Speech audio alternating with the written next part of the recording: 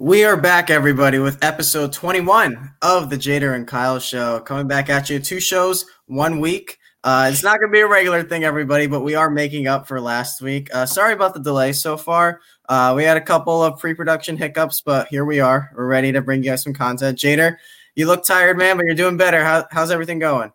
Tired, man. I'm tired, man. You know what? I shit the bed, dude. I completely forgot today was episode 21. We should have been drinking something, celebrating our 21st episode. You're right. I don't have it in me right now, but to be continued because from now on we can definitely drink. I mean, I think I drank enough on the show Yeah. for the to the countdown to 21, so it's funny that we're not, but yeah, man, I'm tired, man. I feel like there's not enough hours in the day anymore. I'm constantly doing something. I kind of love it, but I kind of hate it at the same time. Yeah. And but yeah, that's it, man. I'm ready to talk this movie, man. I love what we're gonna talk about today. Little sneak peek right here, Absolutely, yeah. If you guys weren't aware, Pulp Fiction is the movie we're going to be covering today. But before we get started, I want to let everyone know I did something a little interesting today. Which I was gonna actually mention. How did that go, man? Let our audience know what's going on. I can give a brief review right now. I saw the New Mutants in theaters today, and it was definitely an experience getting to go back. It was really nice. I walked into the theater, and they're like, "You're our first customer in 5 months." So that was a really cool feeling to have going in there. I'm the first guy back. It was about 15 of us in the theater. The movie itself, not very good. I can understand why it's been pushed back 4 years. It's not bad. It's just not something you really need to rush out to see. Something you could watch on HBO in a couple months and get the same experience. It's reminded me of Suicide Squad, which I know is like a cancerous term for people. Good characters in a bad movie. That's how I'll put it. People like Anya Taylor-Joy and Macy Williams, and even the lead, which I don't even know what her name was. She's a newer actress. Were pretty great, but just the movie itself was so boring. It reminded me of Glass, them all getting locked into this mental institution and being. Did it have any? Sorry to interrupt, man, but did it have any like horror element? Because it was supposed to be a horror film, if I recall. It was supposed to be the first horror superhero genre film. So did they? And I know supposedly it was supposed to be an R-rated film originally, and then they edited it to PG-13. Can you notice kind of like some differences that they like editing or choice wise? Yeah, I can feel the studio notes all over this film. You could see that they were going for a horror vibe. There's horror elements there, but it's all cut up to a point where it's not scary anymore. They're not trying to make it scary. It's so that PG-13 audiences come in there and enjoy it, to make it feel like more of a modern comic book film. There's one F word in there, and that's all you need for a PG-13 film. So yeah, it feels like the studio stepped all over this and then shipped it off to Disney. And then Josh Boone was like, well, this is what we got. And they kept pushing it back and pushing it back. No reshoots ever happened, contrary to popular belief. And it was just an average, I'd say subpar film. Yeah, more subpar. You don't need to see it. You're going to forget it right away. I think it might be a little better than Dark Phoenix, but that's not. Oh, okay. See, you gave me like a little bump of joy right there, because I'm like, is it that bad? Is it like X-Men 3 or Wolverine Origins bad, or no, it's just all right, cool. So it's not the worst X-Men film. Yeah, it's just it's there's connections to Logan. I'll throw it out there right now, which was disappointing because there's going to be no movie after this. There's not going to be anything tied up afterwards. You're not going to see someone like an X-23 and these characters interact. It's kind of done. So that's what we're dealing with here. But this week on the show, guys, we are talking about Pulp Fiction. Jader, is there anything else you wanted to touch on? Our guest is no, not that. I'm kind of I kind of was not going to go back to the theater right away, to be completely honest with you, but I've been hearing a lot of raves with Tenet, and I am, despite popular belief on this show, I am a big Christopher Nolan fan. So I try to get tickets for Monday because I'm off on Monday. And thank you, Steve. But tickets are already sold out for the IMAX theater up in Fort Lauderdale for the Tenet film. I keep hearing you have to see it in the big screen. You have to see it in IMAX theater. So I wanted to do it right. But yeah, I wanted to hear what, not overall your the movie experience, but the theater experience. Like you said, there was 15 people, obviously scattered.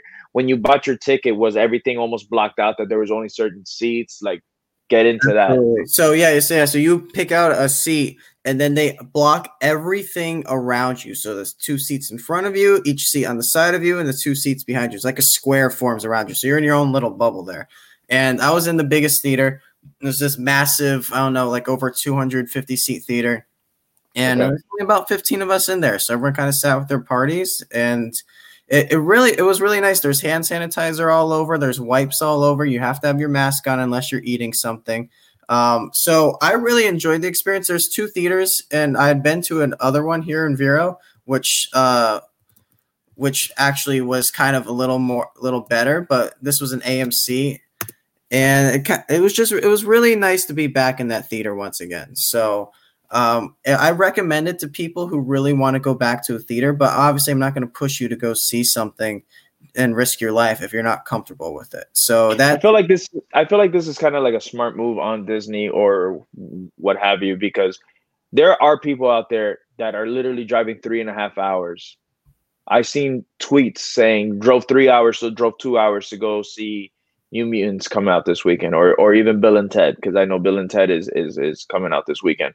yeah. So not saying that the theater, like, everybody's rushing, but I feel like it was a smart move to finally release New Mutants as your first movie, as kind of going back to the theater, because it's gonna make more money than it probably would have, normally. Excuse me. Okay. Well, I mean, if people want to go back, they want to go back. If not, I just like that option's out there now. And I don't think people should be as scared as they lead them to believe, because if you can go to a grocery store, if you can go walk around your Publix, your Walmart, what have you, I think that's probably worse than going to a theater. Just my 2 cents how I feel about it. But yeah, if you want to go to theater, go see New Mutants, though. I don't know if that should be your first film. I'm going to go see Tenet Monday, I think, as well, Jader. So maybe we can talk about that next week at some point. But this week, we are talking about Pulp Fiction, and we're just about ready for our guest. She's getting ready. I think she's almost all set. And when she is, we're going to throw her in here. Jader, you want to set her up? Hell no. Hell no. I don't even know why we invited her on this show, man. Hey, now. We were doing so much better without. No, I'm just kidding, man. I missed her, man. I actually hadn't seen her in a while. Like, I think 5 or 6 months at least. It was even pre-COVID. Like, I haven't seen her in a while. And I got to see her this week for Steph's birthday. So I did. I missed her. I can't. I always like to give her a hard time. But my this is great. Hold on. Yeah. Sorry, right. we're having technical difficulty tonight, guys. We apologize for this. It happens. Jader, who do we got? Who's our guest? The one, the only, Miss Jessica Nardo.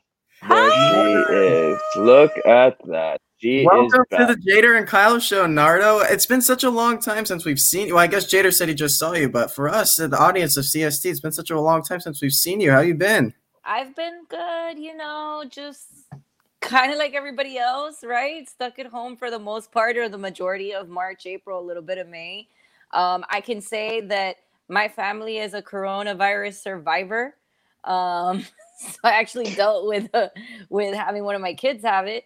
And, other than that, let's see, started a new job. I have a bunch of pets now. Yeah, I guess a lot has changed within a short amount of time. Yeah. She's grown up, Jader. Yeah, a little bit. Just a little bit. But that's interesting. I didn't know about your child or someone in your family having the coronavirus. Like, how was that experience? Yeah, so my stepdaughter, funny enough, so my stepdaughter got the COVID, let's be fancy. But in our household, all of us tested negative except her. In the household where we think she contracted it, everybody tested positive except one person. So it was like one of those things that was kind of crazy. It was like, wait, over here, obviously everybody got it, and then on this side, nobody got it. And mind you, over there, the person that didn't get it was the person that would wear masks the most often. So that's was kind of funny. But she didn't have any of the crazy symptoms. She was able to taste and smell. She didn't have like a respiratory problem or anything like that. It really was just headaches. And then that's not COVID. That's just a headache. But no, see, headache is. I was like, oh, you just have a headache, because I thought the same thing, but it's actually one of the symptoms. Because she had like a pounding headache, so she had like migraines. And for a 10-year-old, for her that's like crazy. She also had her iPad right here for the majority of the time, so I was like, yeah, that could be it too. That's probably it too. Yeah. I say that to Adrian all the time. Adrian, all of a sudden he's playing the Switch, and then he'll stop for like, 2 hours into the Switch, and then all of a sudden he's like, I have a headache, and I was like, stop playing the Switch. It's that simple, dude. But right before we jump into everything, just wanted to see, look at the comments very quick. Yo from Gilberto Tim saying, you saved me a trip to Connecticut. No New York theaters have it, so I'd have to go see the movie over there. Ordering Bill at Ted at home. And then Steve saying to Nardo, Mega Chonga, and that you have dollar. He was so tell him, you know what? Tell Steve he ain't got shit, man. He knows what that is. He knows what that is. Oh, he man. ain't got shit. Oh man. Okay. So let's talk about the movies you gave us, Nardo. So you gave us a list of films to put on the poll. We obviously Pulp Fiction won, but there was one that was really leading for a while now, which I thought we were going to end up doing, and that is Robin Hood Men in Tights. Why is that film on your list? What makes that one you wanted to rewatch? So what's interesting enough is that every single movie I gave you, number one, my top 4 never really changed. My top 5 changed because the 5th is always interchanging. But for me, those first 4 movies are always the ones that are my go-to. They kind of, whenever they're on, I'll watch. And they're also movies that no matter when I watch, I kind of always find something new. And even though Mel Brooks has had an extensive, amazing film career, Robin Hood Men in Tights is not as highlighted as, say, like Year One or Princess Bride. He didn't do Princess Bride. Sorry, I went like wrong. That's Rob Reiner. That's Rob Reiner. But like for his particular films, Robin Hood Men in Tights is not up there ever. Everybody will talk about Young Frankenstein. They'll talk about Year One, Blazing Saddles, Yeah. All of his Richard Pryor stuff. But they will never talk about this film. And this film actually has some of the most great one-liners, I think, in the history of film. I think that even though it is, and you can ask Jader, I'm not a slapstick person. I don't particularly like things that are too wacky. Like I do.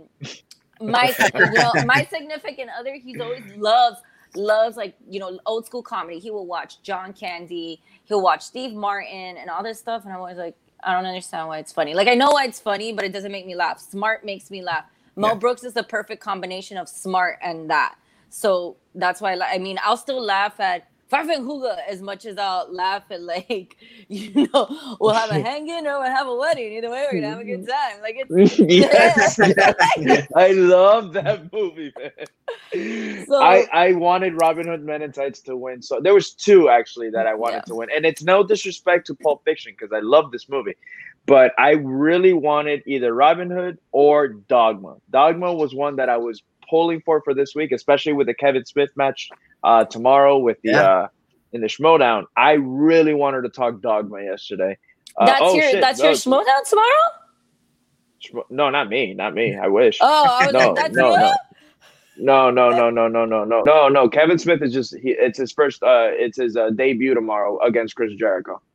Watch that. So it's more free publicity here. Yeah, there you go. Oh shit. Okay, so the whole time I'm here scratching, right? Yeah. Like my screen because I'm thinking it's dirty or something, and it's actually Nardo's little the drapes where they're hanging, the little metal ball. Oh yeah. Do you see it? So I'm there like, what the hell's wrong with my screen, dude? Yes, that. I swear to God. No, it's interesting you bring up that you're not a fan of like those older comedies. I'm the same way. I don't think they hold up as well. Stuff like like a Caddyshack or Animal House, those 70s, 80s comedies. Yeah, the Jader's making a set. Hey, it just adds to my hot takes that I usually put on here. Christopher Nolan. So you don't like Airplane? I like Naked Gun movies, Airplanes, Naked Guns. It's like I'll watch them because it's like I'll watch them, but like I won't laugh at them. Yeah, I just don't care for it too much, and a lot of them don't hold up well. It's something like Revenge of the Nerds. It's a very problematic movie nowadays. Like I don't It is. I don't It like is. going It back is. to it at all. Stop being a So sissy, bro. that's why we talk about Apatow on here. Like we love what Judd Apatow's done with his comedies. He's made modern life funny, finding the bright spots in those in everyday situations. So that's why I think that brand of comedy is so much better than the old goofy stuff. But that's just me. But today we're going to be moving into Pulp Fiction. Guys, let's just get into the discussion here. This is our second Tarantino film, and coincidentally, it's going in chronological order of his So far, so good. Yep, yeah. Absolutely. Well, we did what was the Reservoir first? Dogs. That's right. I think I saw that. We did Reservoir Dogs. Yeah. Yeah, with John Kaiser. Kaiser will be back at some point. I'm sure he's upset that he couldn't make it. He told me, he goes, I'm so pissed that you guys are doing Pulp Fiction tonight. How the hell did you do that? But he's out in Vegas and he's working really hard. So he's like, dude, there's no way I can. Yeah. So we'll get him back one day. We can get his thoughts at another point. But this is Nardo's episode here. She's going to talk about Pulp Fiction. So Nardo, let's start with you. Why is Pulp Fiction on your list? Is this the number one out of your list? Yeah, it's always been. It's always been. Yeah. Why?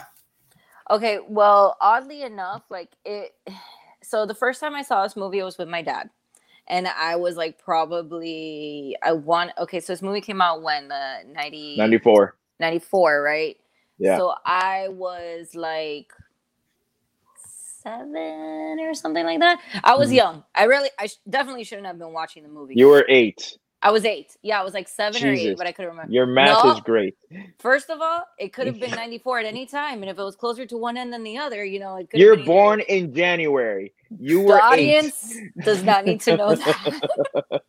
Go. So I was 8. I really shouldn't have been watching the movie, but what drew me to the movie was the cover, which was the old school cover of Uma Thurman on the bed with the gun and stuff like that. And then I remember watching it and thinking that she was so cool. I have the sweater. So that poster is on many college dorm walls right now. Absolutely. Well, if there is college, man. Maybe not. You know. So when I saw it, I just thought, man, that girl looks so cool. And then when I continued to watch the movie to see how her character progressed, obviously at a young age, I didn't get it, but I was like, I was just so drawn to her style. And then as I got older, I watched it, and there's something about poly narratives that I feel Quentin just executed so perfectly. You don't have to stay. It's almost the same reason why I'm starting to enjoy watching TV more than watching films, right? Because I say enjoy, not that I prefer TV than films. I think that films, it takes a lot more of a process, but I really got to get myself in the mood. Versus TV, it's like I'm constantly getting a different vignette of something. And that's what I liked about Pulp Fiction. It's like I'm invested here, but then I get taken out and I get put into something else, and then I get taken out and put a lot of another era that's really popular for that was it's very much like modern day Shakespeare. If you go back and you read a lot of the comedies, he's really big on bringing you to different areas. Yes, you follow the same characters, but all of his supporting cast, they have their own stories as well. Tragedies are very much focused on if you read Romeo and Juliet, Hamlet, Othello, one person, maybe one other person. But the comedies, think of Midsummer's Nights, Much to Do About Nothing. You guys know, you guys know a very popular film that's similar. A Taming of a Shrew, 10 Things I Hate About You is about all of them. Yep. It's not just she is the main one, but I think that he was able to execute that more. So that's what I liked as well. It's they're all these characters, you have a feeling towards them. There's not one you don't. And that's what I appreciated about the movie a lot. Well, I remember because I obviously wasn't born when Pulp Fiction came out. I had to hear about the history, but I know what people talk about the most with it when it first came out is how bold it was and its choice of how to tell the story. It's like we say we're doing his films in chronological order. He chose not to do that with this film. And I think that was a surprise to a lot of people when they went in there and they come out of it man, that was a really cool way to tell this film. So you see Vince die, and then he's there at the end of the movie, and people are like, what's going on here? And you just kind of have to piece it together. It's a fun puzzle that you want to put together when you're watching this film. And that kind of Reservoir Dogs put Tarantino on the map, and Pulp Fiction was his announcement that I'm here to stay. Jader, so what was your experience seeing Pulp Fiction? Same thing. So the first time I saw Pulp Fiction, at the same time, around the same time, I didn't see it in the theater, but I did see it. I did see it at home. Um, and it was the whole. I got the whole. This is why you don't do drugs from my mom. Because again, my mom. I've said this a million times. My mom's never really been one to tell me like, hey, you can't. You can't watch this. Don't do, but that was like, this is why we don't do drugs. That's exactly the talk I got. And I was like, oh, I'm never doing drugs in my life. She did the same thing with leaving a giant crucifix above his bed. Like, this is why we don't have sex. Jesus. Yeah. And she literally put it like over my head. That's a story for another day when we discover Passion of the Christ or something. But, what was I gonna say? So yeah, so that was always my first takeaway of that movie, besides it being really cool. And she never let me see the Bruce Willis, Ving Rhames scene. The pawn shop. She would never let me see that scene. That's the one time that I can tell you that my mom was like, "You're not watching that." So she'd always like fast forward. She'd fast forward that I rented that movie twice, and both times she's like, "I'll let you rent it. You have to see it with me." That scene, and she would fast forward that scene. Claudio's comment is something I agree with. I saw Guardians of the Galaxy before. That's true. Uga Chaka doesn't feel the same. Yep. It doesn't feel right. It feels like a Guardians of the Galaxy song, which is crazy. But it's not. But it's not. But it is. I think we should talk about that with Tarantino, his choice of songs in his films, his soundtracks. In this film, it felt like he didn't really use them at all in Reservoir Dogs, and except for obviously the iconic in the beginning, and then the one at the beginning, Well, no, because technically the entire first scene is dedicated to a song. You just don't hear it. That's true. Well, like a virgin. Yeah. True. And then this one though, you start with, a song that the Black Eyed Peas decided they wanted to start. Which is fantastic, by the way. It's still a good song. I don't care. It's still like still a good song. Pump it. You can tell me and Jader were going to like shitty ass clubs at this time. Absolutely. We're like, yeah. But yeah, so the first time and second time you can say that I saw this movie, I didn't again, I was 7-8 years old, my birthday's in July. So when I saw it, I just thought they were very cool characters, very cool character. The movie cussed a lot, so that was like, oh man, this movie, so cool because they curse so much. But overall, I just love the music, and one of my, we'll jump into the scenes in a little bit, but that dance scene with Uma Thurman and Travolta is so freaking iconic, right? That's something that always gets stuck in, and I feel like that's a lot. When you see Pulp Fiction, when you hear about it, that's one of the first scenes that I think clicks in your head when you think this film. How many times did you do this as a kid without realizing what it was? I know that choreography. I swear to God, because I loved it so much. I promise you. I know it. I love it. But it wasn't until I want to say my freshman year in high school where I got really I started diving into film. And a buddy of mine, and I mentioned this on the Reservoir Dog episode, that he brought it up to me, and he's like, "Oh, have you seen Pulp Fiction?" I was like, "Yeah, I saw it when he's like, no. Have you seen it recently?" And I was like, "No." And then we got into Reservoir. He let me borrow Reservoir Dogs, and I ended up buying Pulp Fiction that week at Best Buy. Excuse me. And I rewatched it, and it was a completely new and a completely different movie for me, even though I've seen it. But I remember again I just shot Marvin in the face scene, the Ezekiel scene. I remembered all that, but it meant so much more. Where I was like, "Holy shit, man! How do you get out of this?" Yeah. But yeah, it's just a film that for me, I honestly it doesn't matter how many times I've seen it. It's just like Naruto. If it's on, if it's in the middle, if it's in the beginning, I'll watch it. And I'll probably get in trouble sometimes that I'm like heading out the door, but it's on, and I'm like, all right, I'm just gonna 5 more minutes of this film, and then just every scene for me just keeps getting better and better and better and better. But it's film's iconic. It kind of what you not kind of it's exactly what you said, Kyle. Where with Reservoir Dogs was like, hey, this is what I got, and then this was like, I'm here to stay. Like you guys, you go ahead. I would say that absolutely what Kyle says. Reservoir Dogs put him on the map, but Pulp Fiction made him colonize the film industry. With Like 2 he's films, he was already like legend status. Yeah. You know, they're like, yeah, dude, like when is the next Tarantino film coming?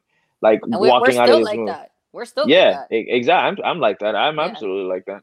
It was I remember when with Once Upon a Time in Hollywood, we were all like freaking out, and if who's gonna cover it, we all managed to go, and it was like yeah, dude, and it's like that with a Tarantino film, man. Hell yeah. Yeah. One quick thing I want to talk about here before we jump into the categories is Oscars. 1994 is famously one of the greatest years of movie history, and I think the wrong movie won. Do you guys know what films were nominated for Best Picture that year off the top of your head? I remember 3 because it's the 3 that everybody brings up, and it's Shawshank Redemption, Forrest Gump, Pulp Fiction. Those are the 3 I was that I gonna say remember. Forrest Gump. That's the one I remember. And you know what, Gump. you guys might hate me. I love Forrest Gump, man. I love that movie. Now, wasn't Jurassic Park also nominated? that was 93. No, but Jurassic, was Jurassic Park nominated for Best Picture? No. Schindler's List was. But not Jurassic Park. Jurassic Park won all the technical stuff. You also had Quiz Show and 4 Weddings and a Funeral also were nominated that same year, which, especially 4 Weddings and a Funeral is one of those classic romantic comedies people go back to all the time. But with Pulp Fiction and Shawshank Redemption on their own, for neither of those to win Best Picture is one of those, you look back at the Oscars, you're like, damn, they got it wrong that year. Forrest Gump's a good movie. I don't hate it like a lot of people do, but geez. A lot of people hate it? No, people hate Forrest Gump because of Pulp Fiction and Shawshank. Not because the movie's bad by any means. They hate it because it won. It got that negative energy, not negative, just like that negative, like right now, like I forgot what they hated recently that wasn't that bad, and then all of a sudden everybody started hating. Oh, La La Land. La La Land started getting all this undeserved hate for some reason. I feel like that's what happened with Forrest Gump. It's not that it's a bad film. People are just pissed off that it beat Shawshank and Pulp Fiction. But I think Forrest Gump is fantastic. I will defend that movie to the fucking my last breath. We're covering Forrest Gump on this show. Anyways, but it's crazy because Shawshank is considered, if you at least on IMDb for a long time, the best film ever made. It was like number 1 when you go to top films ever made. I think Shawshank was number 1, and I think Godfather, a couple of other films were like under it, which is mind-boggling. But yeah, for Shawshank not to win and for Pulp Fiction not to win, and I feel like people still talk about Forrest Gump though. There's been Oscars where only one movie has been mentioned, and of the others that were nominated. You get me? But 94 was so strong. Quiz Show is a great film. If you guys haven't seen it, Robert Redford, it's a great fucking movie. We also have one that wasn't nominated that for all you Disney fans out there, Lion King came out in 1994, which, just a year before that, Beauty and the Beast was in contention. So you would think that they would be looking at the animated round. I know a lot of people tend to think that Lion King's the best Disney film of all time. So that also came out that year, and it was surprisingly didn't get nominated. But also Tarantino, this was his first nomination for Best Director.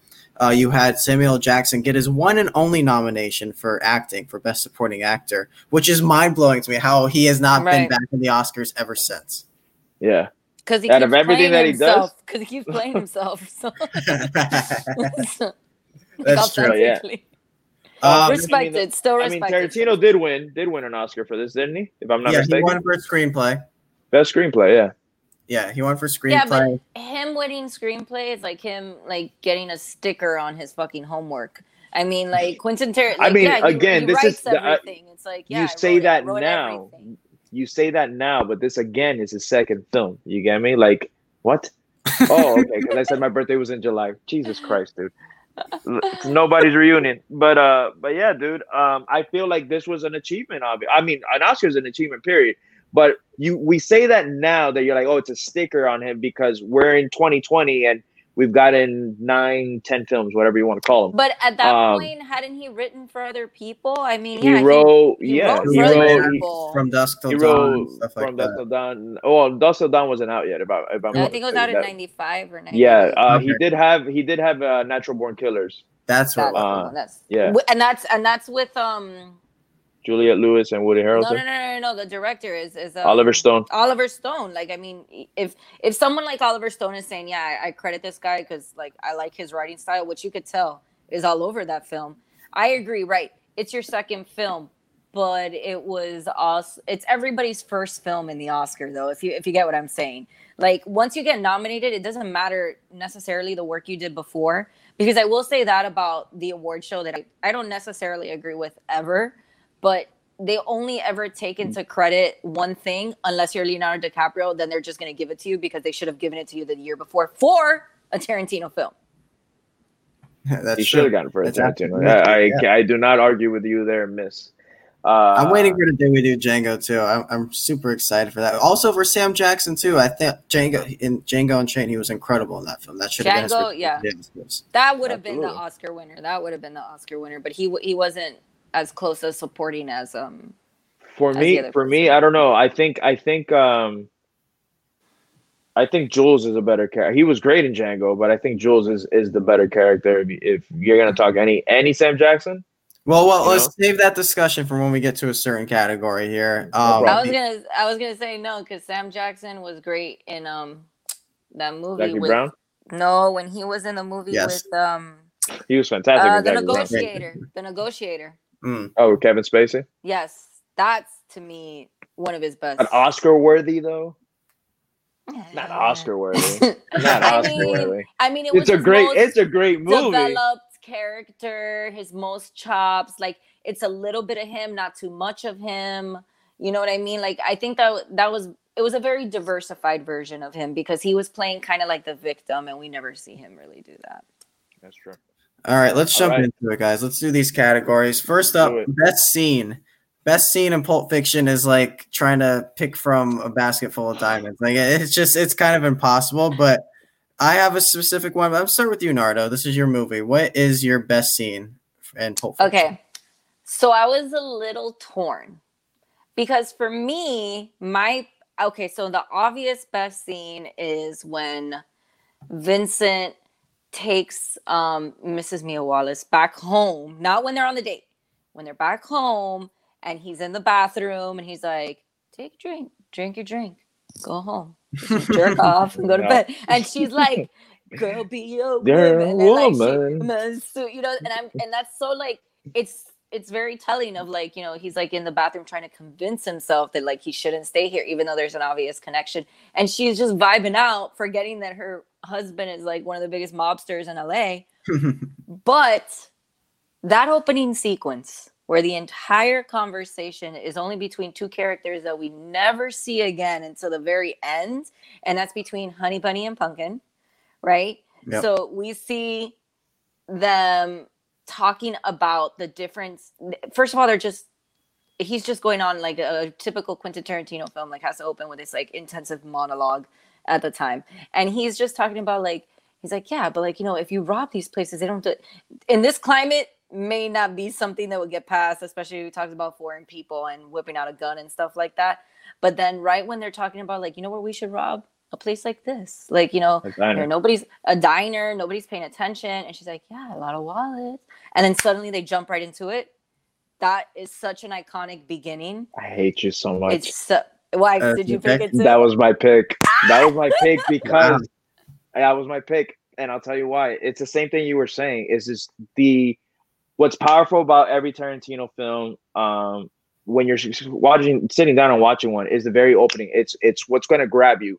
His characters, his monologue, his dialogue grabs you. It's what I love about the beginning of Inglourious Basterds, Reservoir Dogs, Django, everything that that we've so far, the Kill Bill opening scene, everything about those films for me, it's just so great. And this is no different.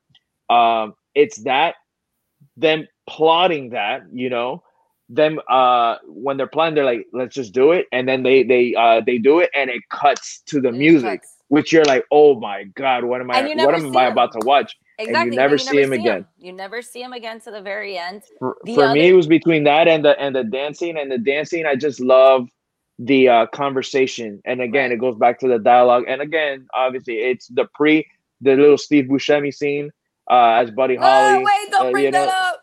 Yeah, no, it's fine. But you know, little things like that you just get there, and then her going with the square, the $5 milkshake, which right now, So, back then you're like, what the hell? Now you're but like, now yeah, you're that's like, cheap. that's cheap. That's cheap as hell. No, the other thing I love is that those characters' names are Honey Bunny and Pumpkin. You don't hear their Yeah, that's real it. names. That's their That's name. it. Yeah, That's their absolutely. That's where they're character credited names. as. That's what Yeah. they're credited as. And like to think that it's like Tim Roth, because you think of Tim Roth now and you're like, wait, you're like, Tim Roth is Tim Roth. He is somebody important. Yeah, he's bringing him in from Reservoir Dogs, right? Which he And was you're great thinking, in. which he was amazing in, right? Like, are you Yeah. a cap, type shit. But then he comes in at this very minute character. Everybody thinks the movie, okay, yeah, you're gonna use him again, and you just don't. So it's also the undertones of that particular scene. It's like everything it comes back to as well is the other reason why I picked it, because when we get all the way to the end of the film, spoiler alert, we're back in the diner, we're back with this couple, and suddenly they're not just people who rob diners. They have like this intense bond and relation. That's what I meant about you feel for every character no matter how long you know them for. Yeah. We haven't seen them forever, but still we're like, wait, no, she's authentically worried, and Worried. she's authentically worried, and he's like, and I love that and then the exchange of like, tell her to be cool, Be cool, bitch. So that Be bitch cool. be cool. Like that. It's funny that you mentioned opening scenes, because when you guys were talking about that, I was trying to think, like, what is the opening scene in Once Upon a Time in Hollywood? And it's really not significant at all. It's just the black and white of Rick Dolan on the set of what was the name of the TV show? Bounty Law. And it's that scene from the trailer where Brad Pitt's just like, oh, carry his load. Yeah, that sounds about right. That scene. So it's really like, I think that's one of his only movies where the best scene isn't the opening scene. It's everything that takes place later on. But my pick for best scene, you're gonna notice a trend in my categories here. I'm a huge Samuel L. Jackson fan. He's one of my favorite actors of all time. So my scene is the scene that follows your guys' scene. It's the first time we're introduced to them, and they break into the apartment, and he just has his way with those guys. That, like you guys just mentioned before, the dialogue is great. Him interrogating him about burgers and about what he's eating, and what does Marcellus Wallace look like, which we'll get into with another category here. It's perfect to me. So that's what it's gonna. I think that's really what introduced Sam Jackson to the world too, as this powerful force of an actor. I think it's kind of what got him nominated as well, because he commanded that entire room. Everyone's like, "Oh shit, who is this guy?" And he just points it. They break in, point his gun. It's the type of villain you want to see. So that's what I'm going with for best scene. Best line. I'm just going to transition right into this. My favorite line is, "Does he look like a bitch?" I love that. What does Marcellus look like? He's bald. Does he look like a bitch? And then he goes, he's black. And he's like, okay. Does he look like a bitch? What? Say one more time. Say what again? Say what again? That whole hey, that's a killer scene, man. Absolutely. That's an interesting choice of words considering this. What was I gonna say? Favorite line for? There's so many in this movie, man. There's some that hard. it sucks to say that I can't say, because it's just the way it transitions, and certain Tarantino scene in this movie where you can't say a lot. No. But one of the lines that I use it I use it with Javi a lot, one of our boys, and it's, I'm about to get real medieval up in this bitch. I love that line. I love it because does he ever, man? Does he ever? But it's just so many great lines in this, man. But I think that's gonna be my pick. It makes me laugh every time. So again, very hard for me considering this is my all-time favorite. Like right now, we're gonna finish. I'm probably gonna go to sleep to this movie. So So for me, it was kind of at first I was like, okay, it's Zed's dead, baby. Zed's dead. No, okay, no, that's a little too obvious. And then I was like, what about if we go to I'm American, our names don't mean shit. Like when he's in the cab with Esmeralda Villalobos.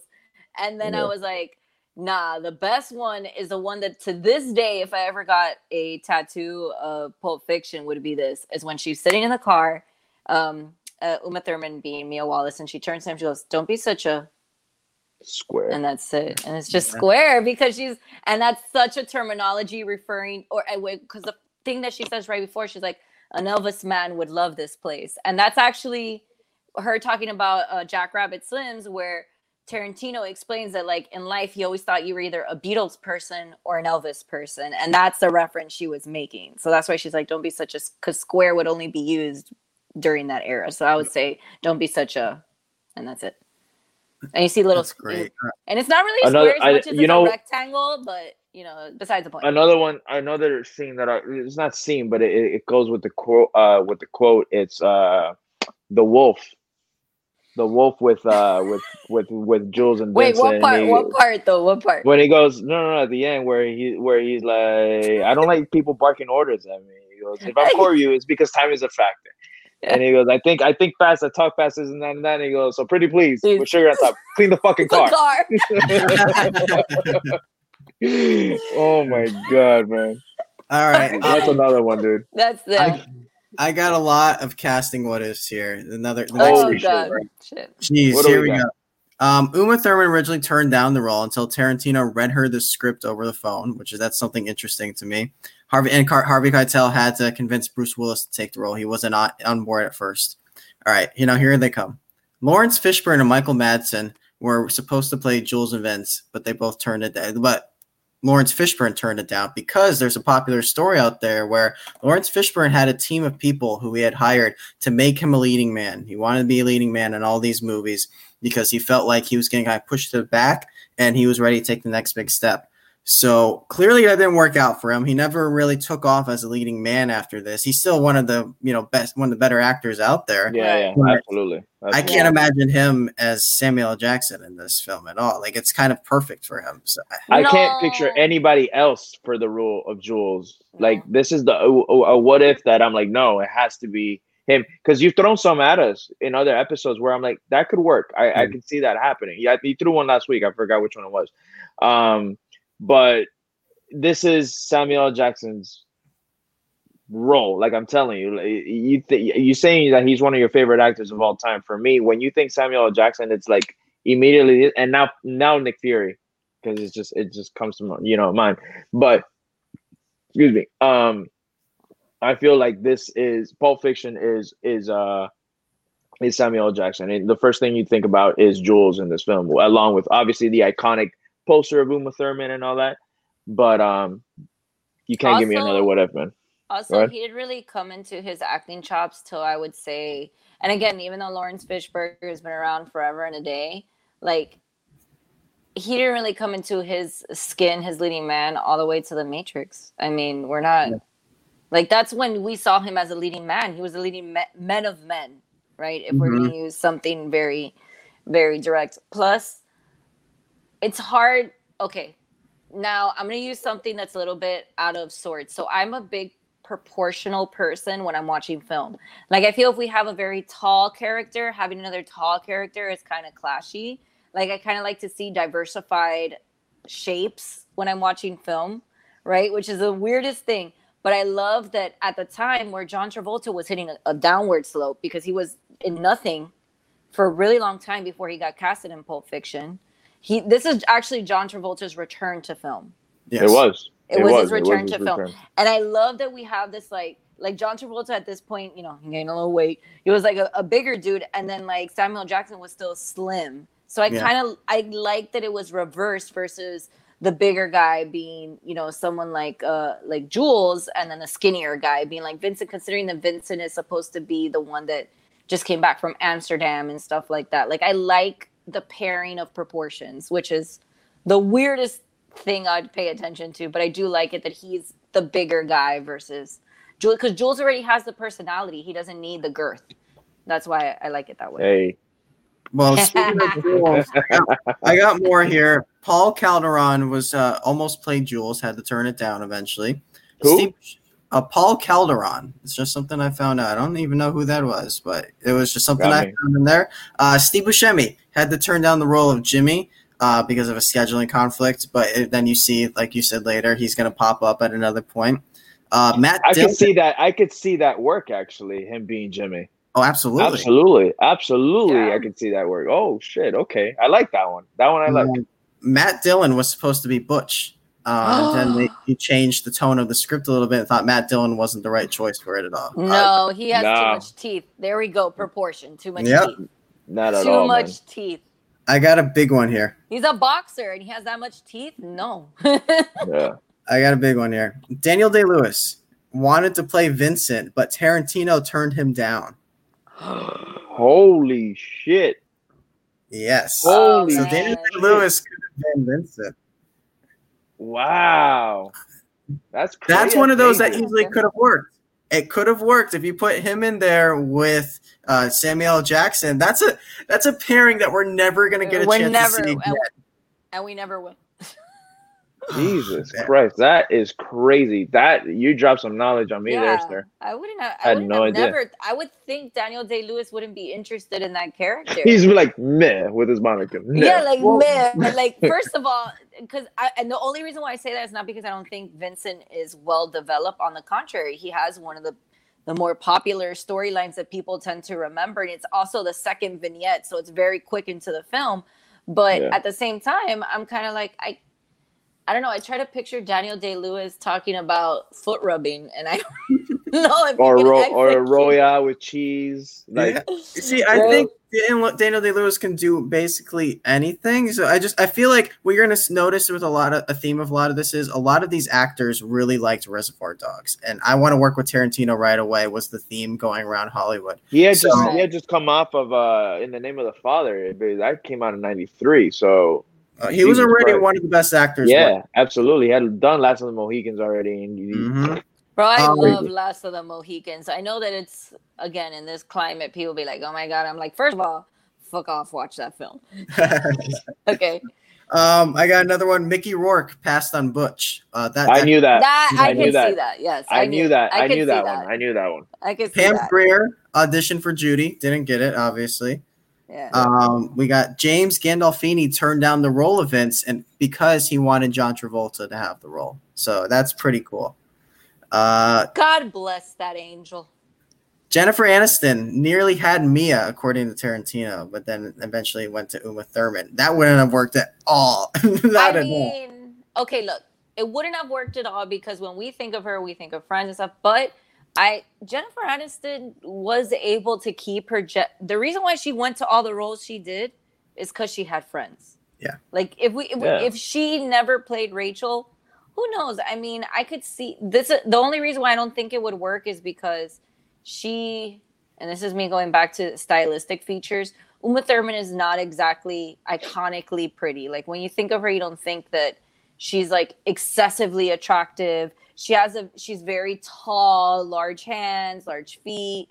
You know, a lot of these features that a lot of people would shun because they're not pretty and cutesy, even though she was in that rom-com, something about dogs or whatever with The Truth About Cats and Dogs. Yeah, The Truth About Cats and Dogs, where she plays with Jenny Garoppolo. Yeah, where she plays the model, but at the same time, she's not traditional, and I don't think Mia Wallace could have been that attractive. Because then it wouldn't have made sense why she didn't get the pilot. She wouldn't have been the underdog in the pilot. She would have been the main person. Because if we're thinking about in terms of Hollywood, like your attractiveness has to match your caliber.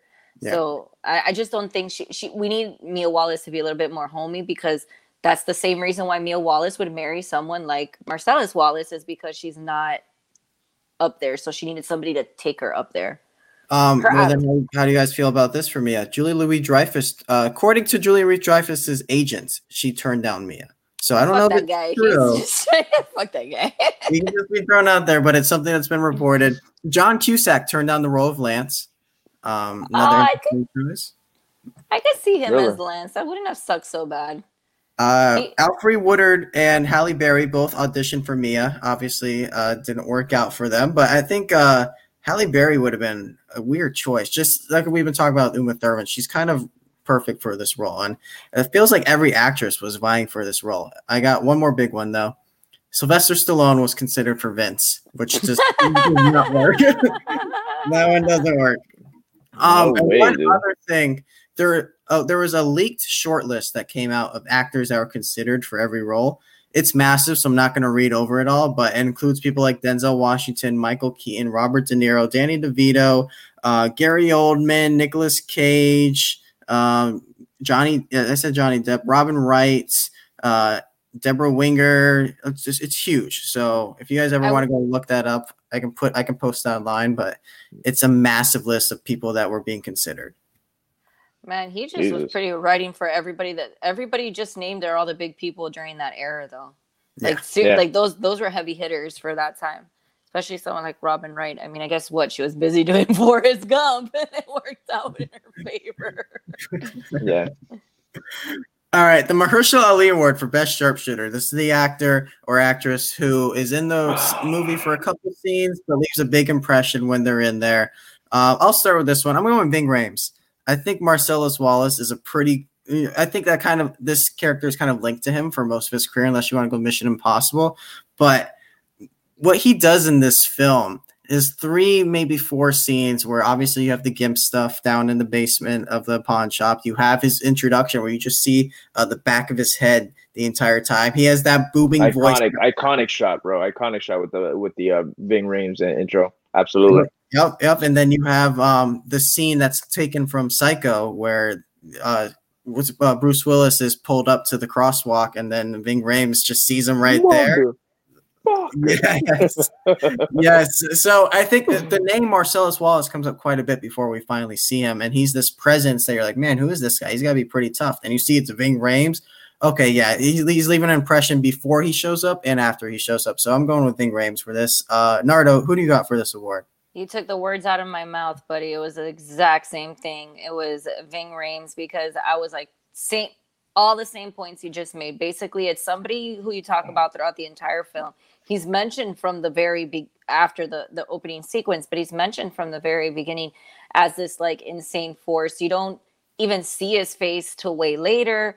And then on top of that, he is the culminating character that connects everybody by personal knowing, with the exception of Honey Bunny and Pumpkin, because they're connected through people he knows, but he technically knows everybody, right? He knows Vincent, he knows Butch, he knows the Wolf, he knows everybody. Plus, if we're going back to iconic lines, he has some of the most iconic ones. They're just very minute because they're overshadowed by the responses to that, right? So like he'll say, like Jader had mentioned it earlier, the we're gonna go medieval on your ass, but even the leading to that, everything he describes that he's gonna do, and then on top of that, to imagine the fact that he is like this bombastic character who gets it given to him is something that I think no audience member was ready for. Like, we're again talking about one of the largest, must be a criminal, right? Like, because we don't even know what the hell he does.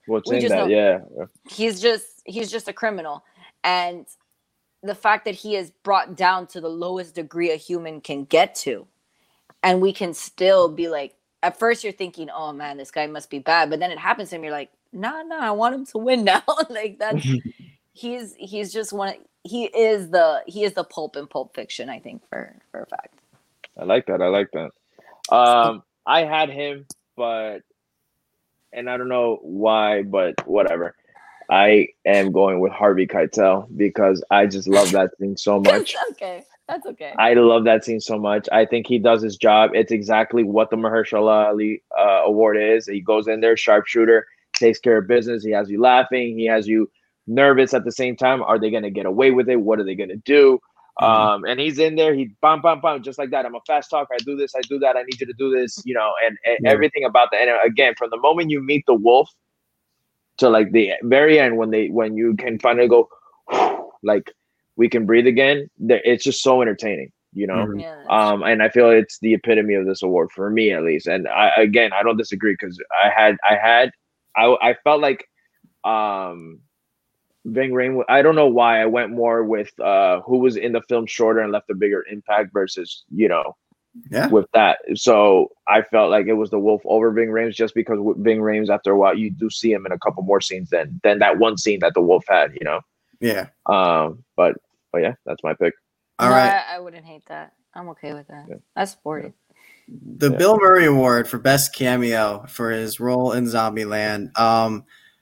let's start with you, Jader. Let's bounce back to you. Who's your pick for Well, this? it's not fair because let's go with Nardo. Let's start with Nardo because I know Nardo has a lot to say right now. Because he took it from me. My thing, you took it from me. I was like, no, don't mention Steve Buscemi, because that was one of those things that you're watching and you're like, is that Steve Buscemi?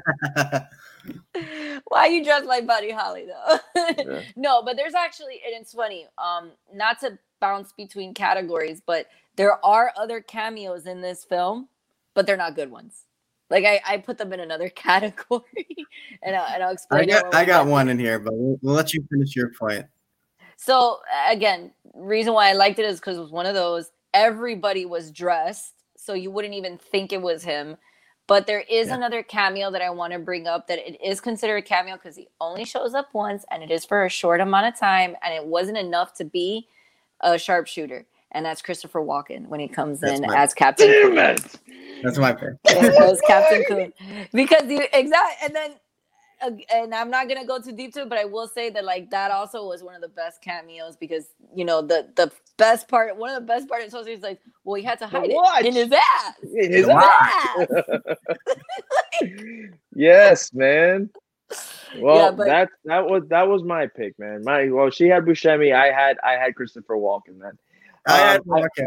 I almost went. Honestly, I almost went with Eric Stoltz as Lance because I think he was fantastic in that as well.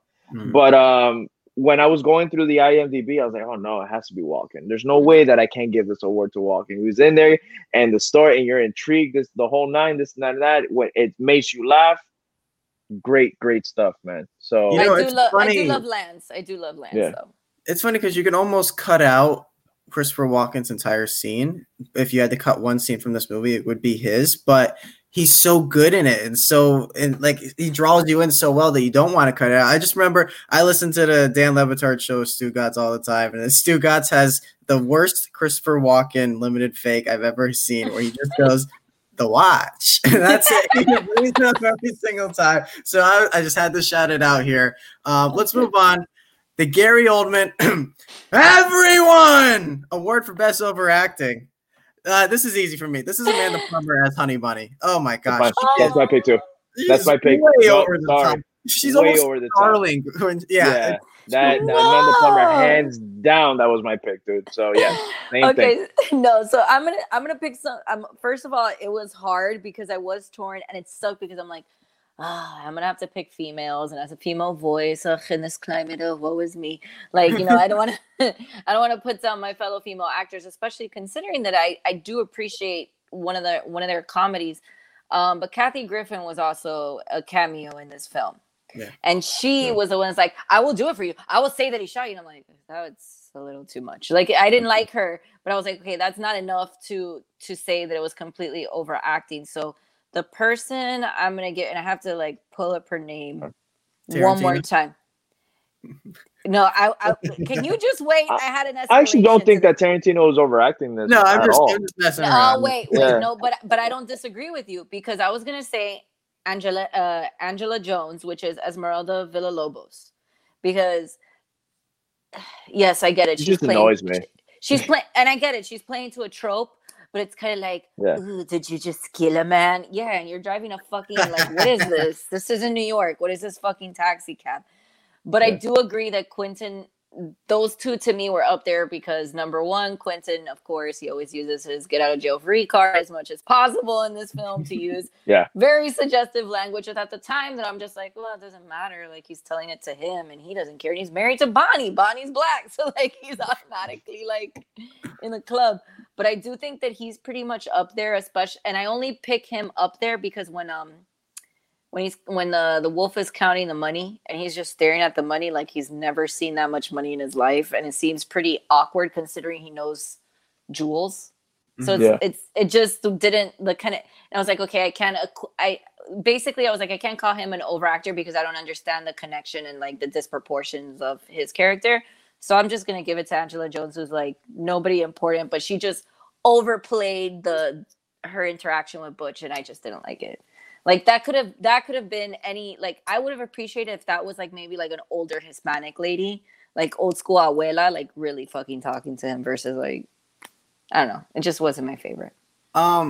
I threw in a new category for this part just to talk about this person real quick, and it was what doesn't work. I think Maria de Medeiros as Fabienne, Bruce Willis's girlfriend, wife, she put such a huge halt to the movie that it's got all this momentum going, and then boom, I just find her so boring. I don't know how you guys feel about her, but I think to me that's kind of what hinders the movie a little bit. Is she is just a huge speed bump going into the rest of the film, because once Bruce Willis is separated from her and does the whole chase with Ving Rhames, it picks up. Yeah, it picks up. She really. And then once she comes back, and I'm like, I'll only give her one redeeming quality, which is when she talks about the pot, like having a pot belly, like Madonna and Lucky Star, and he's like, "What do you mean, want some pot?" She goes, "Not pot, a pot," and that shit is funny to me. I guess. But yeah, it is, and plus the whole. She honestly does. She's probably my least favorite thing about this film. But I also understand why they would pair her with someone like Butch, because she is as innocent as they come. And which is someone I feel like we should, not her, but we should talk about Bruce Willis a little bit more. I feel like we haven't really hit on him. I don't know if you guys feel. I think this was. I don't want to say his best friend. It's not his best performance, but I feel like he did a really good job watching this movie. I didn't rewatch it this week or anything like that, but I did see Pulp Fiction maybe about 2 weeks ago. That's why I'm like, I'm okay. I just feel, I guess after hearing all these Kevin Smith interviews and what they say, and you honestly get it. You can tell that he just doesn't give a crap anymore. I feel like he still cared then here, So it's nice to see when he cares. And I love the dynamic between him and Ving Rhames. Again, every time that we get to that Christopher Walken scene, I'm like, oh, all right. But then like the scene changes, he wakes up and you meet Fabian, you're like, ugh. Yeah. And then once he leaves the apartment, you're back on it again until you get the famous Zed's Dead baby, and you which Peter Green is fantastic. He always plays this like creepy guy, background guy. He's the other mask. He's Dorian in the mask. Dorian. Exactly. But he's in Blue Streak. He's in a bunch of shit. But I remember seeing. Go ahead. No, I was gonna say it's funny you say that, because it just kind of dawned on me that like, yeah, you're right. This is when Bruce Willis actually gave a shit. But just to piggyback off something, going back to the Fabian before we go deeper into Bruce Willis, even though he didn't get pegged, but what doesn't make sense? Vincent leaving his gun outside of the bathroom. Yeah, that doesn't make sense. They say that doesn't make any sense. He's a professional killer. He wouldn't have gone to the bathroom without his gun. But yeah, put your gun on the counter. What do you put it? I mean, yeah. You just don't. That's a moment that people didn't see coming when this movie came out. Was Vince just dying? He was the main character. This is our guy. This is the one we're following. And nope, he's gone. And then obviously we see how the rest of the film turns out because it's in a different order. But back then, that was a huge moment. I don't know if you want to see on the comments what Jared wrote, Jared Douglas. Yeah, I saw it.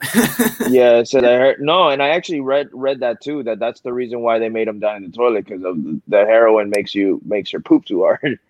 So it makes sense. It makes sense. I didn't know that. Yeah, I heard that. I heard that too. No, it was great. Shout out to Jared, man. Man, I don't know enough heroin addicts. As far as Bruce Willis goes, I mean, it's hard looking back, watching this movie back and seeing how great not great. I mean, he's never been great, but he was entertaining back then. You haven't seen Die Hard, obviously. I have seen Die Hard. It's not like he's not Daniel Day-Lewis out there, right? If Sam Jackson is the Daniel Day-Lewis of action movies, bro. Okay.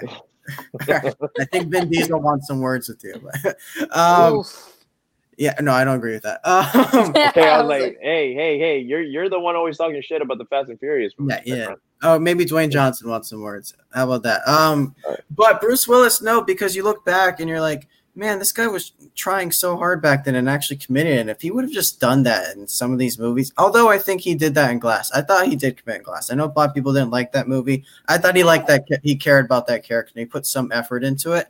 Everything else, though, he doesn't. All the Die Hard follow-ups after the third one, and it's just he's going to all these straight-to-DVD films, which actually we're going to transition to this right here with interesting details. It kind of ties into it. So this film cost $8 million, sold for $11 million, but it cost $8 million because Bruce Willis came on. It was a way cheaper until he came on, but he demanded so much money because he's such a big star that it bumped up the budget. $5 million of the $8 million went to the actors, which I think that's mostly Bruce Willis right there. I mean, who else is a big star in this film? Because Lisa Travolta's just coming back. Sam Jackson isn't a big star. Harvey Keitel, there's no way he's demanding a lot because he took a pay cut just to go on Reservoir Dogs. Buscemi was in a cameo.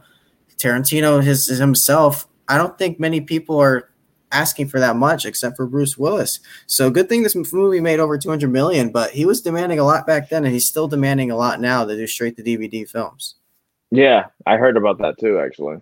Well, that's the reason why it made him severely unpopular among filmmakers, and it sucks because I get it. He has the presence, he has the attitude, he has everything ideally you were looking for, and I agree with Jader. As soon as I heard Kevin Smith talk about what it was like to work with him, it just tanked my opinion of him. And again, it's only because you can't. Okay, Kevin Smith, first of all, if we're talking about, he's a director among film fans and everything, he is very well respected. He's respected in the nerdverse, that basically has exploded. And he's also probably the nicest guy in Hollywood. Like, yeah. He lets people walk or so he says, lets people walk all over him. If I ever met the guy and he was not what I expected, it would crush every single dream I have. But for him to say, like, dude, I'm like not difficult, and he was difficult, like, he's never said anything bad about anybody except Bruce Willis. Yeah. Yeah. Absolutely. And he really does a lot. So let's move on. I have a couple more interesting details. The 1864 Chevy Malibu that they drive and that belonged to Quentin Tarantino. I'm pretty sure he still has it, though, too. I'm not sure off the top of my head, but I'm pretty sure he still has it. Does he still have Marvin's brains in there? Actually, no. That's right. He does have it because it's in Once Upon a Time in Hollywood in the background. They did put it in. So, yeah, he does still have that car. Okay, so Uma Thurman did not like the song at Jack Rabbit Slim's and said it was wrong. Tarantino kept saying, "Trust me, it's perfect." And I could just see that back and forth between them right now in my head. It's like, Quentin, I don't know. I don't think it works. Trust me, it's perfect. I got it. It's got. He has like the largest mouth, but like small lips. I knew that little fun fact about the song because I was like, Uma Thurman would have ruined that shit. Again, it's so iconic. Yeah, and she was pissed off about the song. I did read that too. That's awesome. But I could see why. Teenage wedding. She probably didn't like the message it was like sending out. She's just like, "What are you talking about?" They're like barefoot. Shut up and dance. Yeah, well. Good job. Another thing that was, really a fun Easter egg is Vincent is related to Vic Vega, Michael Madsen's character from Reservoir Dogs, which they had a pilot ready to go with both those guys. The Vega brothers. The Vega brothers. I was ready to go, and then they were just too old by the time they hit the ground. They couldn't do it. No, man. Let me tell you that my same buddy of mine that introduced me to Reservoir Dogs and made me rewatch Pulp Fiction. He's a huge Tarantino fan. He told me about that back in 2002, 2003 about the Vega brothers. Mm-hmm. So imagine that's a project that he's been working on for so long and they just never got around to it. And that would be a badass movie. Yes. He can make it now. You can just recast younger versions of each. It is possible to find younger versions of each. I guess it can. If it's leading up to it, we can definitely find some like. And again, I'm saying this with the respects and hoping that they're not going to pick. Don't get me wrong. As much as I love looking at him, like someone like Zac Efron, like I want to see people that are going to match this capability. Like I need to see some rough-housed Hollywood individuals to play like younger versions of them. Yeah, I don't think we have too many because mostly the younger actors who are big are the ones that are putting in all these CW shows that they all look super pretty and all this stuff. So it's tough to find someone like that. Maybe in a couple of years when Jacob Tremblay grows up, we can throw. There you go. Okay, one more fun fact. It came out the same exact day as Shawshank Redemption, which I don't know what that was like going to the movies back then. If someone did a double feature of that, good on you because that had the best movie experiences ever. Jader, Nardo, I have some Schmodown questions if you guys want to play along here. Yeah, sure. I'm gonna be terrible. Go. All right. What is the name of the pawn shop? The name of the pawn shop in the movie. Yeah, in the movie. What is the name of the pawn shop? I don't know if you guys are writing down anything, if you just want to say it, whatever you guys feel more comfortable. Isn't it Zed's? No? Is it what? Isn't it Zed's? That is not Zed's. Jader, do you have a guess? Not Zed's. Isn't it like Crown Pawn or something like Crown Pawn Shop is correct. That is. That's why you're Jader and I'm Nardo. I got a couple of easier ones. What is the color of the glow in the case? Oh, yellow. That's yellow. I was going to say gold, but marigold if you want to be accurate. Yeah, yellow, gold, either one works. What song do Mia and Vince dance to in Jack Rabbit Slims? Isn't it called Teenage Wedding? I could be wrong about the actual name of it. No. Fuck, bro. I listen to it all the time. Is it too well? I'm like singing it. No, man. No. Hold on, dude. C'est la vie. It's a no. Yeah, it's a wish you well or something like that. You can never tell. Fuck, you can never. Chuck Berry, bro. I was close. I was like something like that. Shout out to Schmat 12 playing along. He got that as well. You can never tell. Okay. Berry. Easy one here. How much does Mia's shake cost? We kind of mentioned it before. $5 shake. $5 shake. And I got one more. What does Jules' wallet say on it? Badass motherfucker. The one that says badass motherfucker. I want that wallet so bad. My friend, a buddy of mine has it. I want it. I do want it. All right, guys. 2 more categories here. Apex Mountain. So this is the point in someone's career where they're at the peak, where it's never going to get better for them, but they had the most pull in Hollywood at the time. Maybe it was their best performance. It's kind of interpreted for you. I think there's a couple we can talk about here. I want to throw out John Travolta. I think this is his Apex Mountain because, Grease was huge for him, and that was kind of his coming out, but this is the one that brought him back and kept him on the map again. It's really hard for actors to make a comeback after they disappear for a while. Someone like Michael Keaton was experiencing that. Keanu Reeves is doing that right now. Robert Downey Jr. Exactly. So I feel like John Travolta qualifies for this. I don't know about you guys. I mean, he does because shortly after he came out with Get Shorty, which that came out like right after that. And then he started, I mean, what is the name of it? The one where he plays the angel or whatever. Michael. He came out with Michael after that. He did Michael. He did Get Shorty. He did Broken Arrow with Christian Slater. He did The Face Thin Red Off. Line. Yeah. Face Off. So, Primary Colors. So I think this is his apex because this movie. I don't know. Look at Jader making those faces. Phenomenon too. I forgot that that he gets powers and shit. Phenomenon, yeah. I was like, what was the other one that he's not an angel, but he's something about a phenomenon? No. What about Ving Rhames? Yeah. This is the thing. So for me, I was teeter-tottering between Rhames and Tarantino on this, not Travolta. Let's get back to Tarantino after that. Let's do Ving Rhames real quick, though. Does he qualify for this? He absolutely does qualify, but this is the thing. You have him in the Mission Impossible films. Yes, he's a side character, but those movies are huge. Mm-hmm. You get me?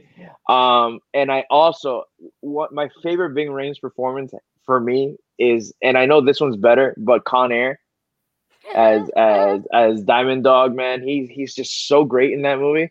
And I know you haven't seen it, Kyle, and we need to cover it because you need to see Con Air. It's the cheesiest, it's so good, man. It's so good. Nardo, you've seen Con Air? Of course I've seen Con Air. Right? But it's amazing. I mean, it's one of the few, no, it's not one of the few, because there's a lot of fucking Nicolas Cage movies that I'm like, all right, we're watching this again. And doesn't he go off to being Guardians of the Galaxy? So there's that. He did Guardians of the Galaxy 2 real quick. Yeah, but that's what at least he got into the Marvel universe at some point. So is Nick Cage, technically. Yeah. Technically, Nick Cage started in DC. And that's a Kevin Smith deep cut. It never came out. It never came out. It doesn't count. But John Schnepp made it come out, and so it still counts. Like, it's canon. It's there. It's there. What about Tarantino, though? So you were saying Tarantino, Jader. I had him written down with a question mark next to it because this is the thing. For me, this is his apex, meaning because it's my favorite Tarantino film, and again, it teeter-totters between two of them. But I also feel like it isn't because he's on another level, man. Like, but if you were to give Tarantino an apex, where would it be? You get me? Like, I feel like it's a hard question, man, because many can argue that yes, he comes out with great films, but nothing has topped Pulp Fiction for a lot of people, you know. And a lot of people think it's Inglourious Bastards. A lot of people think it's not Reservoir Dogs. I would say Django. Kill Bill. I would say Kill Bill at right before. Okay, so before. So we got to talk about before Django and before fucking Nazi. So you would think that Kill Bill is the epitome. Yes. That is the top Tarantino. I don't think so. I would have to strongly disagree with you. You got to think about the climate. You got to think about the way Hollywood was at the time. First of all, his second film was, again, 1,000 times better, or so people feel, than his first. So it was like, okay, he was already the kid that surpassed his first film, right? Like he did this like amazing project, and then he went off and did something even more amazing. So when people were waiting for Kill Bill, they're already foaming at the mouth. Not as much as they were for Pulp Fiction because they're so close together. How long did it take them to do Kill Bill? It took them a while. Like, for that movie to come out, it took a while. We were in high school, and that movie came out in 200003. Exactly. So we're talking about. So we're talking about a 9-year difference. But he had a film in between. But that's what I'm saying. Huh? People were waiting with enough anticipation that the 9-year difference didn't make a difference in sales, didn't make a difference in who wanted to see it, didn't make a difference in the popularity at the time. No, but he had films in between. He had Jackie Brown. Yeah. Yeah, but, he had Jackie Brown in between. Jackie Brown wasn't, like, people didn't really consider it as. I was one of them. I love that movie now. I love that movie. But exactly. You said the key word. Now, the only reason why I say this is because Kill Bill hit to the times in a really good way. First of all, amazingly cast of people that were relevant at the time, as he does with most of his films. But for a 9-year gap to still know who fits characters well, that's a lot, especially considering that he only brought back 2 people that he works with, but one you didn't really know until later. Right. Yeah. And I'm meaning in terms of, like, he brought back Uma Thurman, obviously, but then people that were in the crew, you didn't know who they really were until later, and enough of their stories until Kill Bill 2. And then on top of that, it was his first film that he turned into a sequel. Yeah. A lot of people weren't anticipating that. They were like, oh, it's Kill Bill, but then it was like, and it wasn't Kill Bill 1 and 2, split it because he couldn't do a movie that long. And even though before Kill Bill 2, he had it was in between the double feature. Was Grindhouse in between, or was it after 2?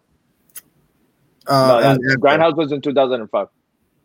Okay, so it was right after 1 and then 2. It was literally Kill Bill 1 came out in 2003. Kill Bill 2 was in 2004. It was the year after, and then the Grindhouse was in 2005.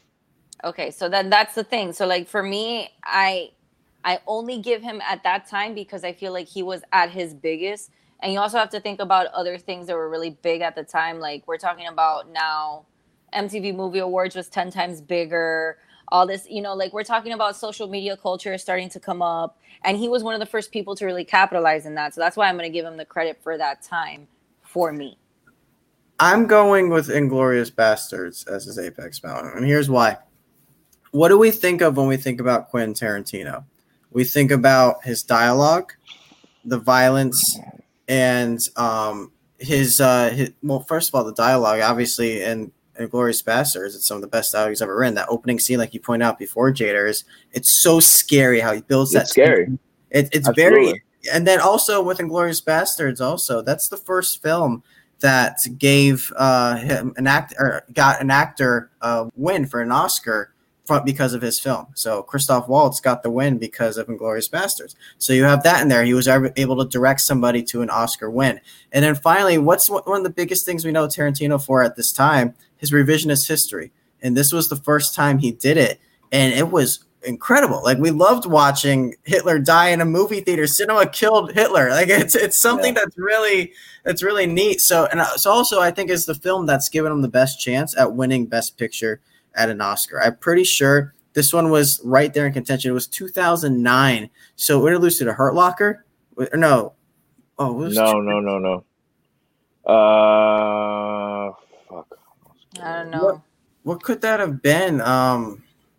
Oh gosh, 2000. I think 2009. Oh, wasn't it? Slumdog was 2007, right?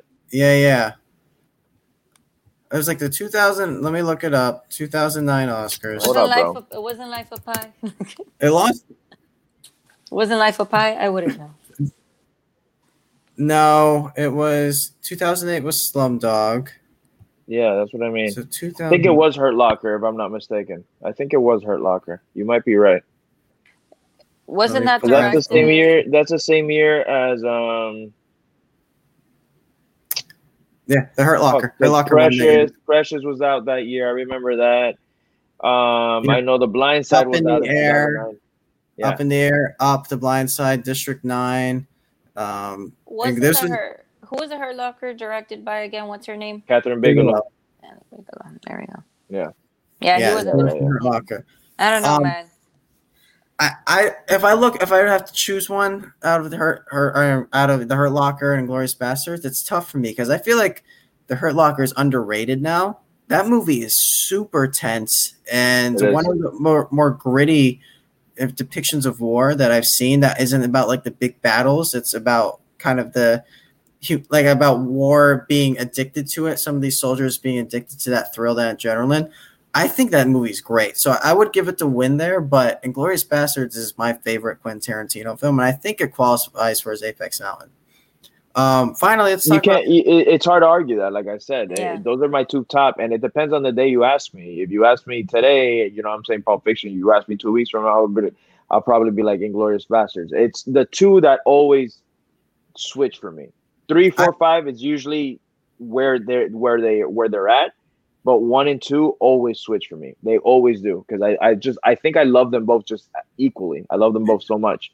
So let's talk about Samuel L. Jackson real quick too. Is this his Apex Mountain?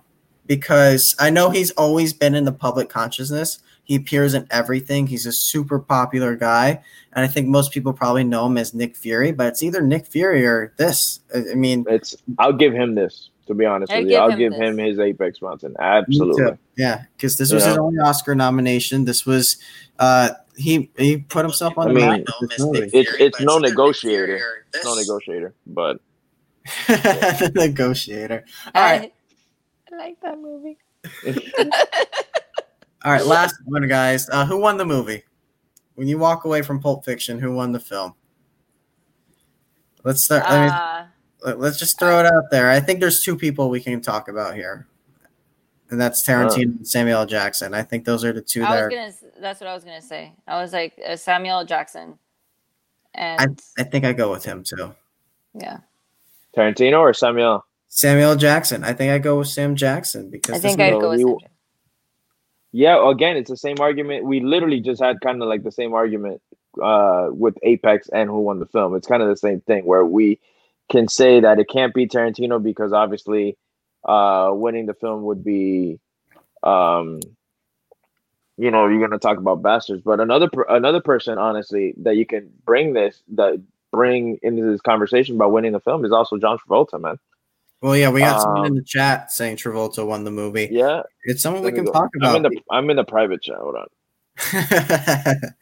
on. Someone said Butch. It's not Butch. It's definitely not Butch. It's not. No, I mean you can argue Travolta as well, man. What a fucking comeback to have any like this. And you mentioned it yourself with your, Robert Downey Jr.'s and your I forgot the other actors you mentioned, but Michael Keaton, Keanu Reeves. Michael Keaton comebacks, man. Like, yeah, with Keanu Reeves, like what a hell of a comeback, man. And again, after Travolta did this, you just kept seeing Travolta all over again, constantly. Yeah. And he kills it as Vincent. Love seeing it at the end. That's when you're like, what the hell? When it goes back, I just shot Marvin in the face. His back and forth with the wolf. The end where he's just like, I'm just gonna shoot this guy. I'm gonna shoot you I'm gonna shoot this guy at a principal. at the end. So, like, right. And I agreed. So the only reason why I don't give it to John Travolta instead of Samuel Jackson is because going back to like character building and character stories, Samuel Jackson comes full circle. And that's something that it's rarely gets it. Like, I feel like Quentin Tarantino always picks one or two people to do that in his films. Not everybody's going to make it to the end. And certainly nobody's going to make it into full circle. Meaning like you started at one place and you're going to start in a completely different area entirely. If we think about Inglourious Bastards, we do see that in great, you just said his name and it's escaping me. That's, I'm telling you guys, you encroached on my bedtime, so like it's starting to lose shit. And Christopher you do see him come full circle because he goes from, ultimate Nazi hunter and all this stuff to like, no, but I'm still gonna cut a deal. And I think that shows a full circle of him. But if we look at something like Pulp Fiction, Samuel Jackson's the only person that starts way over here and actually ends way over here by giving up the life and just shutting everything down, especially if we think of the way he closed out the film, right? He is beyond capable to take down those two individuals. He is, and the fact that he even proceeds to say, "You're catching me on a great day." On a good day. And he ends it there. He doesn't question anything. He's still himself also, even though he feels like he experienced something very different. But he's also the only character who you can actually believe would let go of the life. And that's probably why Vincent ended up dying. Because he because he didn't have jewels there. He didn't have his jewels. Absolutely. So I got one more question. What's the most iconic image from this film? Is it the Mia Wallace on the bed? Is it John Travolta and Samuel Jackson with the two guns? Or is it with just the two guns? Yeah. Or is it just the logo Pulp Fiction? Well, I had the poster of the two guns over my kitchen table because it was only appropriate because it happened in the kitchen. And I would always sit on the hot seat where they were pointing the guns at me. It was always you're Brad. You were Brad. Yeah. But you see, I would say yes, those are iconic images. But to me, I also would love to have seen when they open the briefcase for the first time and you just see half of John Travolta's face and you see the gleam in it. Yeah. And that is like a good shot to me too. I also really like when they pan over to Bruce Willis waking up from doing the knockout. Ding. Yeah, the ding ding, because you see the ding ding again. Yeah. When he wakes up. No, for me it has to be the cover with Uma Thurman. Like that's the image that I think of every time you think Pulp Fiction. It was perfect. It was, there's a reason why it's the cover of the film. Everywhere you go, like you said, college dorm room. If you go to any place that has any type of Pulp Fiction memorabilia, that's the first picture you're gonna see. So for me, it was it's definitely that one. College dorms have 3 movie posters on them. They have Pulp Fiction, they have Scarface, and I think now they have Joker on their walls. Those are the 3 that I think college kids are putting on their door. Oh, Jader just looking. I have Joker. I have Joker and Goodfellas. Goodfellas is also one. You're so right. They do have Scarface. I'm like, they still have fucking Scarface. I know. You know what's crazy? Like, and I absolutely love Scarface. I think that movie's great. But like compared to like other mobster films, it used to be my number 1 growing up. I thought that was the greatest mobster movie ever made. Because you look like a cockroach. But it's one of those things that slowly, as I started getting introduced to other ones, like it's. And then you think about your culture, and you're like, no. That's not right. That's not right. Even though if you saw Tiger King, you met him. If you saw Tiger King, you met the guy that Tony Montana was based on. No, I haven't seen Tiger King. Yeah. You haven't seen Tiger King? We've had this conversation. I've never seen it. I said I was not going to follow the hype, and I just never watched it. Okay, well, in it, you meet the marimbero that is based off him. Kyle, that's Spanish for gangster. That's funny. Yeah, he actually was somebody here in Miami, and he was like a drug trader and stuff like that, and he actually existed. Much tanner. Oh, right. Well, yeah. That's going to do it for Pulp Fiction, guys, and that's going to do it for the Jader and Kyle Show, episode 21. Nardo, it was a great discussion. Great having you on the show. I love being here. I love being here. It was nice to be back. Feet wet again. Yeah. Yeah, we had a couple people in the chat saying, can she be a regular guest? I automatically shut that shit down and said, fuck no. It was David. Oh, Dave. Oh. Go to the next comment. Go to the next comment. Huh? Go to the next comment right after that one. If it's yeah. Let me pull up. He still doesn't have shit. There's the response, right? So, but yeah, once again, thank you for joining us. Is there anything you want to talk about? You want to plug? You want to, let people know where to find you? All that stuff. Well, since I switched jobs, I did start a new little social media that is directly only towards all the initiatives we're doing with schools. So really cool. I work now for Miami-Dade County Public Schools. Yay! And basically what I do is that I am a coach for a school that just got a grant for all Verizon iPads. Sorry, T-Mobile. But yes, so we got the school got teachers and students. Everybody gets iPads, and I get to be the one that shows them how to do cool things on the iPad as far as the classroom, whether it's remote or brick and mortar. So I have something for that. That's Miss Nardo on Instagram. The other thing is that me and that would have been a huge sale for you. Right, that would have been, except it's grant based, so like you don't make money. That worked for me. Yeah. That worked for you. But the other thing is that you may be seeing something pretty soon. I mean, Shorty, you know her as Stephanie, has been on the show before. There are some talks of things that we've been talking for a year, and then the pandemic, and so we're trying to get that going. And then me and Jader have also been in talks for other stuff too. But don't worry, Kyle. I will not take them fully away. I won't take them fully away, but there is stuff that we're kicking around. So just, keep your ear to the ground, and you will see us soon. All right. Jader, any final things you want to say? I'm tired. Yeah. That seems to be the trend as a couple shows. But no, man, I had a great time. Nardo, thank you so much. I know we always give each other shit, but it's all love. I had a great time. I knew we were gonna have this discussion. I was like, this has got to be a fast episode for XYZ reasons, and I knew it was gonna happen. I knew it was gonna happen. But yeah, no. I mean, I'm tired. I'm looking forward to my next couple of days off. To be completely honest with you, I'm not gonna be on the internet. Nothing. And I can't even plug my match because I don't know when it's supposed to air. So just be on the lookout for that, and that's it. And then tune in next week on the Jader and Kyle Show. And next week we might have a pretty big guest as well. So just keep your eyes out, guys. We're going to plan that out and see how everything goes. But for this week, thank you everyone for joining us, for listening along, for watching along. We had a lot of you in the chat participating. And we'll see you next time with another episode of the Jader and Kyle Show.